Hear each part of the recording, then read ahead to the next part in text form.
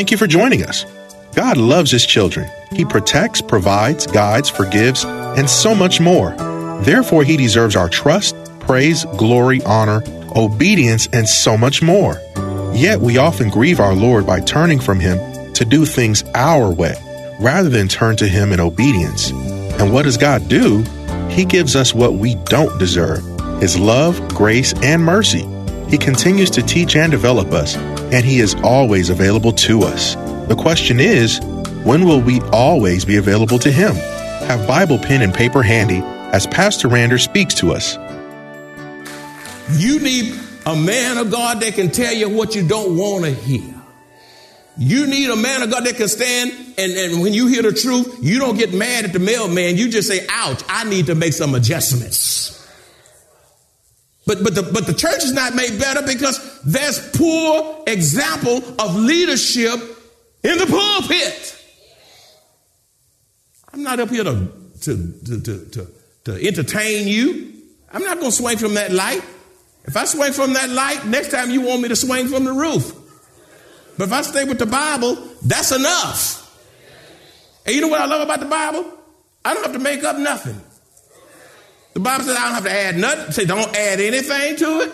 Don't take nothing from it, lest you receive the plagues from this book. And I'm too scared of God. I don't want no plagues from this book. You say, why you preach so hard? Some of y'all say, every time I look around, you got a 10-point sermon. They need to be 20 with all that sin in you. 10. Most places you only get 3. I got 3 points. 3 with all that stuff in you. We just getting going. 3 points. 3 points. Y'all thought because I got death in my family that I'm going to cut you some slack. I was feeling a little down, but I'm all right now. You say, I got my second win. You know why I preach so hard? It's because I don't want your blood on my hand. I'm responsible if I don't preach the truth to you. God holds me responsible, and He's going to chasten me to no end. But if I preach to you and you heard the truth and you don't take that truth and apply that truth so that your life's going to be better, then your blood is not on my hands. It's on your hand. And when you stand before God, He's going to say that Pastor Draper on this particular Sunday at this particular time told you this, and you walked out of here and did nothing with it. Your blood is on your own head, and you're going to suffer the penalty of your own apathy and rebellion against the word of God. So Jonah was in bad shape. And you know what? There's some people here today. You need to be in spiritual ICU and don't even know it. In this passage, Jonah is not even praying. He's sleeping like some folk doing right now. In this passage, Jonah is not repenting. In this passage, Jonah is not witnessing to pagans. In this passage, Jonah is not worshiping God through the storm. Jonah is so self-centered that he can sleep with ease. I believe this man was snoring. Maybe it was the snoring that got the captain's attention. He was sleeping so hard that he could care less about giving anybody else a helping hand in the midst of a raging storm. Surely Jonah was in a backslidden condition. Is that you? Also notice that Jonah is not friendly to unbelievers. You don't hear Jonah speaking. You don't see Jonah smiling. You know, when you're in rebellion against God, you can't smile. You can't speak. You can't say amen. You look at your clock. You rush out here for the benediction because there's too much conviction in here. So you're not even friendly. That's why some cults get more folk than the church who has the true gospel. If you know the Lord, and you know that you know the Lord, and you know that you know you've been born again, you ought to smile sometime. That's right. You ought to shout sometime. You ought to dance sometime. You ought to be glad sometime. And I'm saying this today, my friends, that Jonah is not friendly. Are you friendly? Hi. Hi. It's bad when you can't say thank you. You're not courteous. You look mean, but you say you're going to heaven. God says, I don't want you in heaven looking like that. I'm going to keep you down here until you learn how to smile. You're 95 years old, not smiling. Well, you got to make it to 105. You got to be friendly to unbelievers. To unbelievers. We was in a vacation Bible school class just the other day, and we were talking about Christians being in certain places. I mean, especially in a restaurant. And sometimes my wife and I end up in the bar area at certain restaurants. Now, I'm not always seeking a bar. Don't think that. And don't think I'm drinking myself crazy and all that. But I'm not ashamed to sit at a bar. You know, Jesus was a friend of sinners. Thank you, Holy Ghost. You know why nobody gets saved from you, from your witness? Because you insulate yourself just like Jonah from everybody. Your plumber got to be saved. The mailman got to be saved. The Amazon Prime person come knock on your got to.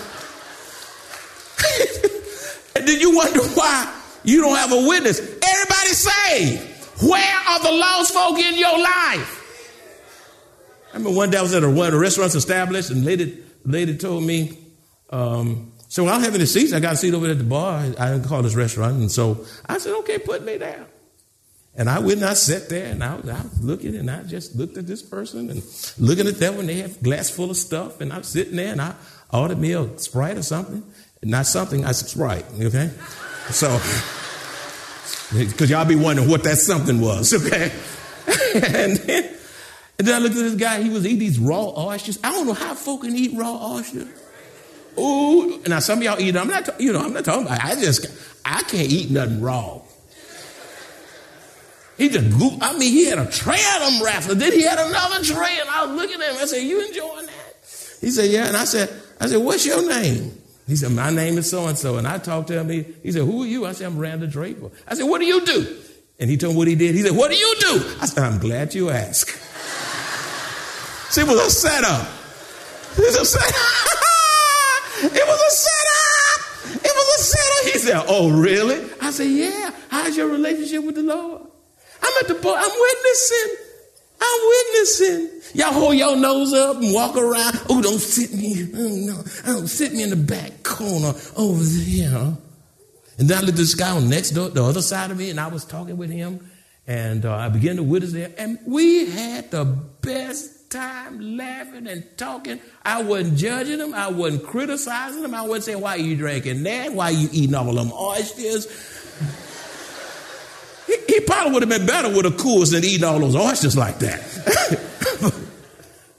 But where are the sinners in your life? Jesus was a friend of sinners. Everybody around you got to be saved. You insulate yourself. And nobody gets saved by your witness. You see, so you see here, Jonah, he was self-centered. He was sleeping with ease. And he was just carried away with himself. He was not friendly to unbelievers and could care less about their lost souls. Like so many believers today who will not witness and tell unbelievers about Jesus. Some of you are like that today. Now, those of you under my voice, you've not knocked on the door of neighborhood outreach since you've been a member of this church. Some of you didn't invite anybody to Vacation Bible School, and neither did you come yourself. Some of you haven't been to Sunday school yet. Where are you in Bible study? And how come you don't go to the nursing home when the nursing home ministry go out? How come you're not in the prison ministry that we have? How come you're not in the homeless shelter ministry like we have? Are you so wrapped up in your world like Jonah, so secluded that nobody get the gospel through you? Surely Jonah was a renegade prophet who found himself in the midst of a raging storm. Verse 8, the mariners probing questions. Then they said to him, please tell us. Oh man, they're nervous. Please tell us, For whose cause is this trouble upon us? And they asked him 5 questions. Ooh, they were sucking it to him. Please tell us, for whose cause is this trouble upon us? What is your occupation? And where do you come from? Where are you from, man? What is your country? And of what people are you? The mariners, who were heathen men, drilled Jonah, a prophet of God, with a series of probing questions to find out what he had done to bring this storm upon them. I can only imagine that they were frustrated. They were looking for answers. They were in bewilderment because they could not figure out the reason for all this trouble. And even though the sailors were not responsible for this storm, they did not, you know what they didn't do? Now, let me tell you, like some of y'all do, you know, even though they was in this storm, they were asking questions and they were nervous. They thought they were going to die. You know what they didn't do? They didn't cry out that life was unfair. You won't see that in this passage. They did not wallow in their own self-pity, like some of you do. When, well, you get cancer, your child died, your father died, mother died, things happen, tornado takes you home, storm damage, this, that, whatever it is, financial calamities. But those heathens, they did not wallow in self-pity. You know what they didn't do? They didn't even take revenge against Jonah, who was responsible for the storm in the first place. Think about that now. Jonah was responsible, and then they said, you know, let's get him. Didn't do that. Didn't do. And you know something else they didn't do, unlike many across America today, that they didn't promote violence as an answer for that culprit, like so many today. On these college campuses, if you think differently, if you don't think like the other people, you don't think like the professor, you don't think like the politician, if you got your own mind for Christ, people will persecute you just because you don't think like them. And they'll tear up your car, they'll pop you in the head, they'll knock off a little child's hat, they'll spit on somebody, act ugly to them, just because they don't think like you. Let me tell you something. You have a small mind if you can't leave room for the opposing opinion. Y'all looking at me now. Matter of fact, you all want to hear somebody that don't think like you, that don't talk like you. And that's okay. You don't have to beat them up and knock the teeth out because they said something you don't like. Leave room for the opposing viewpoint without all this hell being raised up. They didn't promote violence as an answer to the problem against Jonah. And they refused. You know what else they did? They refused to be angry at their God, who was useless to stop the fierce storm. They didn't even become angry at the false gods.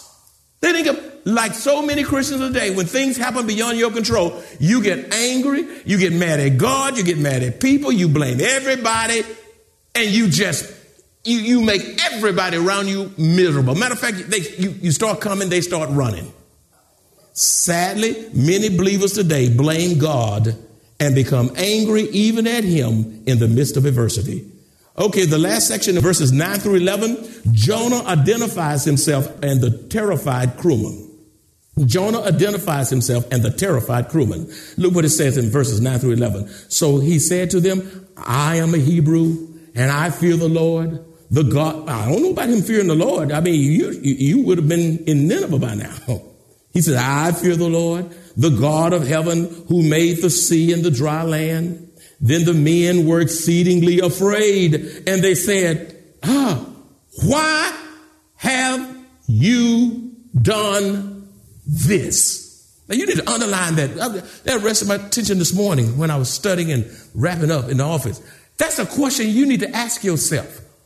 Look at that. Underline that. Why have you done this?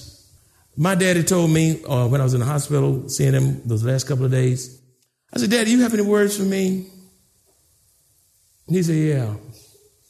I said, what would you like to say? He said, son, I'm proud of you. You're on the right road. and you're doing the right thing. Always do the right thing. The right thing. When I was in trials a few years ago, and horrific trials, and wasn't fully understanding what was going on, and I was kind of telling my daddy some things, and when I got through telling him the saga of hurt and pain and betrayal and all these things, and I didn't tell him everything. It's not good to tell elderly folk everything you know. You know, you take them under, right? And I thought I was going to get some profound answer from him. He looked at me and said, after I said, what you got to say about all that? He said, well, son, the Lord giveth and the Lord taketh away. Blessed be the name of the Lord. And I looked at it, I was stunned. I was looking for some great, big theological answer. My brother couldn't have had that kind of answer. He's not a theologian. He was just simplistic in his spiritual insight. And I didn't forget it. It registered with me. Why have you done this? Did you underline that? When you lie, when you didn't have to lie, why did you do that? When you deceive somebody to get something for yourself, why did you have to do that? When you cuss somebody out because they made you mad, that is right there. Why have you done this? When you mistreat your wife because of your own inadequacies, because you're a hot mess and you blaming everybody, why are you doing that? Why have you done this? When you run out on somebody and you leave your spouse and have a midnight ramble with somebody you're not married to, and for you, those of you who are married, you're laying and playing, and you ought to be married, you're going to send yourself to hell with some diseases you can't cure in the process.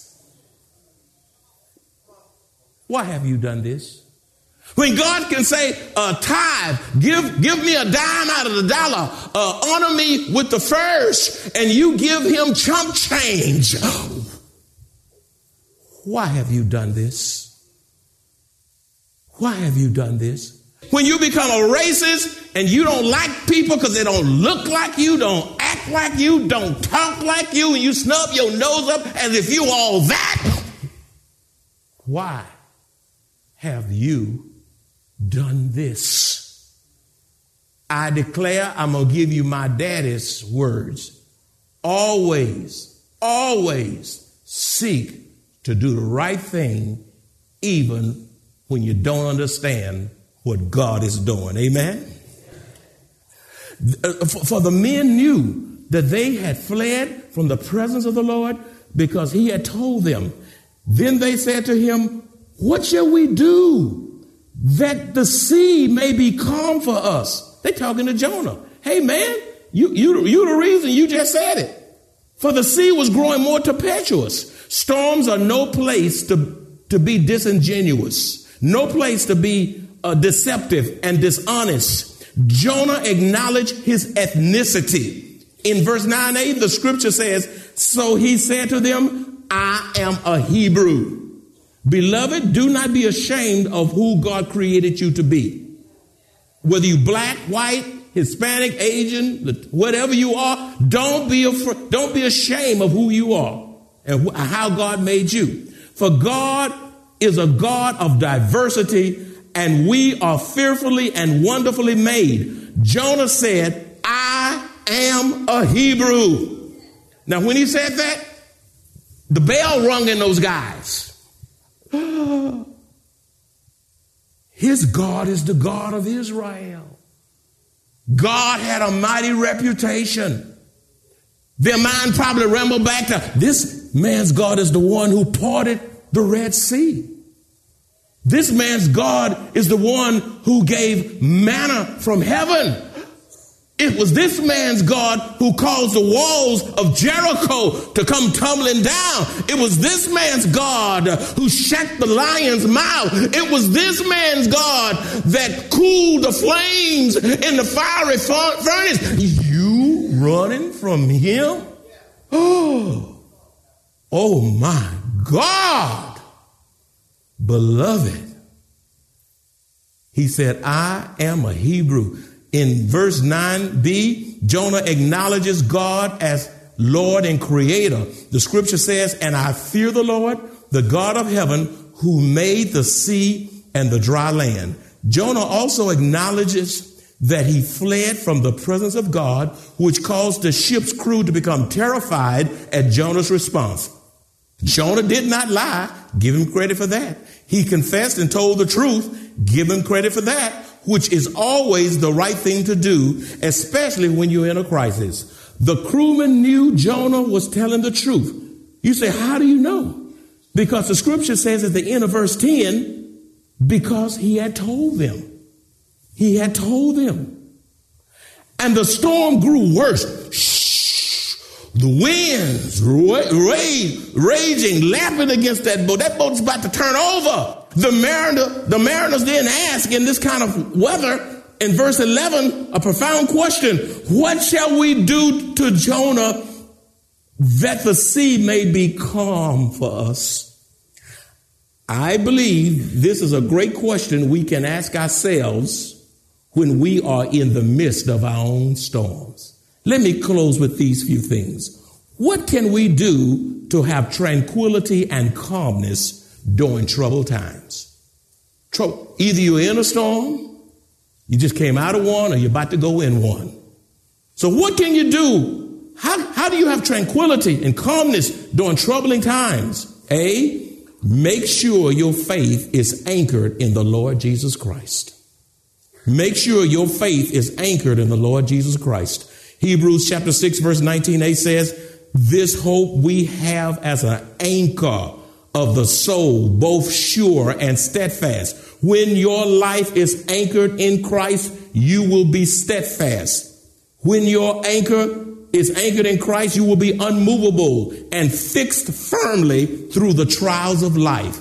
The anchor is the Lord Jesus Christ. In the midst of death and dying and pain and trauma, Jesus is the anchor, and you won't be drifting all over the place. You'll be immovable and steadfast. B, no matter how severe things become in your life, keep your eyes fixed on Jesus and not on your circumstances, which will cause you to lose heart in the storm.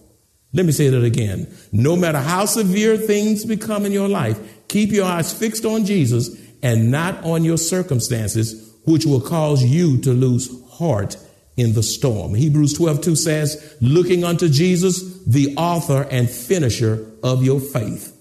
Keeping your eyes on Jesus and not people. Don't put it on the White House. Don't put it on the Supreme Court. Don't put it on politics. Don't put it on people. Keep your eyes on Jesus. See, continue to trust in God and wait on him when you're in a storm. Keep waiting. Continue to trust in God and wait on him. In all my years of ministry, I have never heard one person say, I regretted waiting on the Lord. Satan will always tempt us to move ahead of the Lord to our own detriment.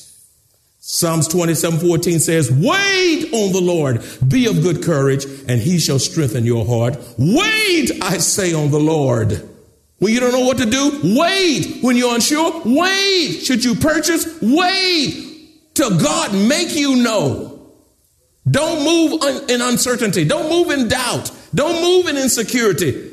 Don't you marry that person till God make you know. If God doesn't give you clarity, you are doing yourself a disservice by moving on. And you marry that person, you're going to sure wish you hadn't. And finally, but not the least, if you are responsible for the turbulent times in your life, some trials we bring on ourselves, you know, repent and cry out to Christ for deliverance. If you are responsible for the turbulent times in your life, repent and cry out to Christ for deliverance. Psalms 34:17 says, the righteous cry out, and the Lord hears and delivers them out of all their trouble. How many of you been in trouble before? And how many of you got delivered out of what you put yourself in? Psalms 50:15, Psalms number 50, verse 15, it says, then call on me when you are in trouble, and I will rescue you, and you will give me glory. I love that. When I rescue you, give me glory. The height of ingratitude is for you to experience God's mighty deliverance, then refuse to praise him for your deliverance. You can't worship him for your deliverance. Because of your deliverance, you can't glorify God, the very God who delivered you out of your trials and tribulation and stuff you got yourself into.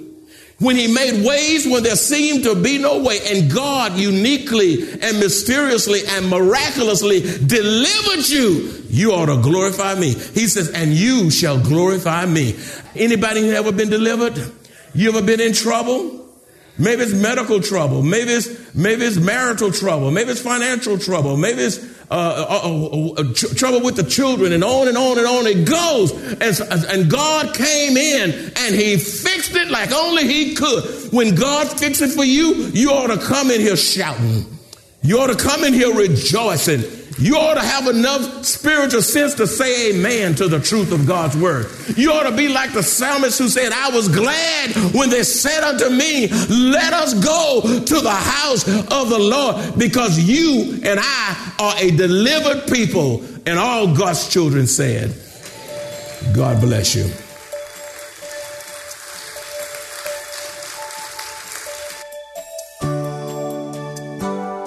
If you enjoy this kind of biblical teaching or would like to hear this message in its entirety, please visit www.maranathasa.org, where you will find an archive of audio messages, service times, directions to the church, upcoming events, and much more. You can also reach us at 210-821-5683. Maranatha Bible Church is located at 7855 East Loop 1604 North in Converse, Texas, 78109, directly across from Randolph Air Force Base.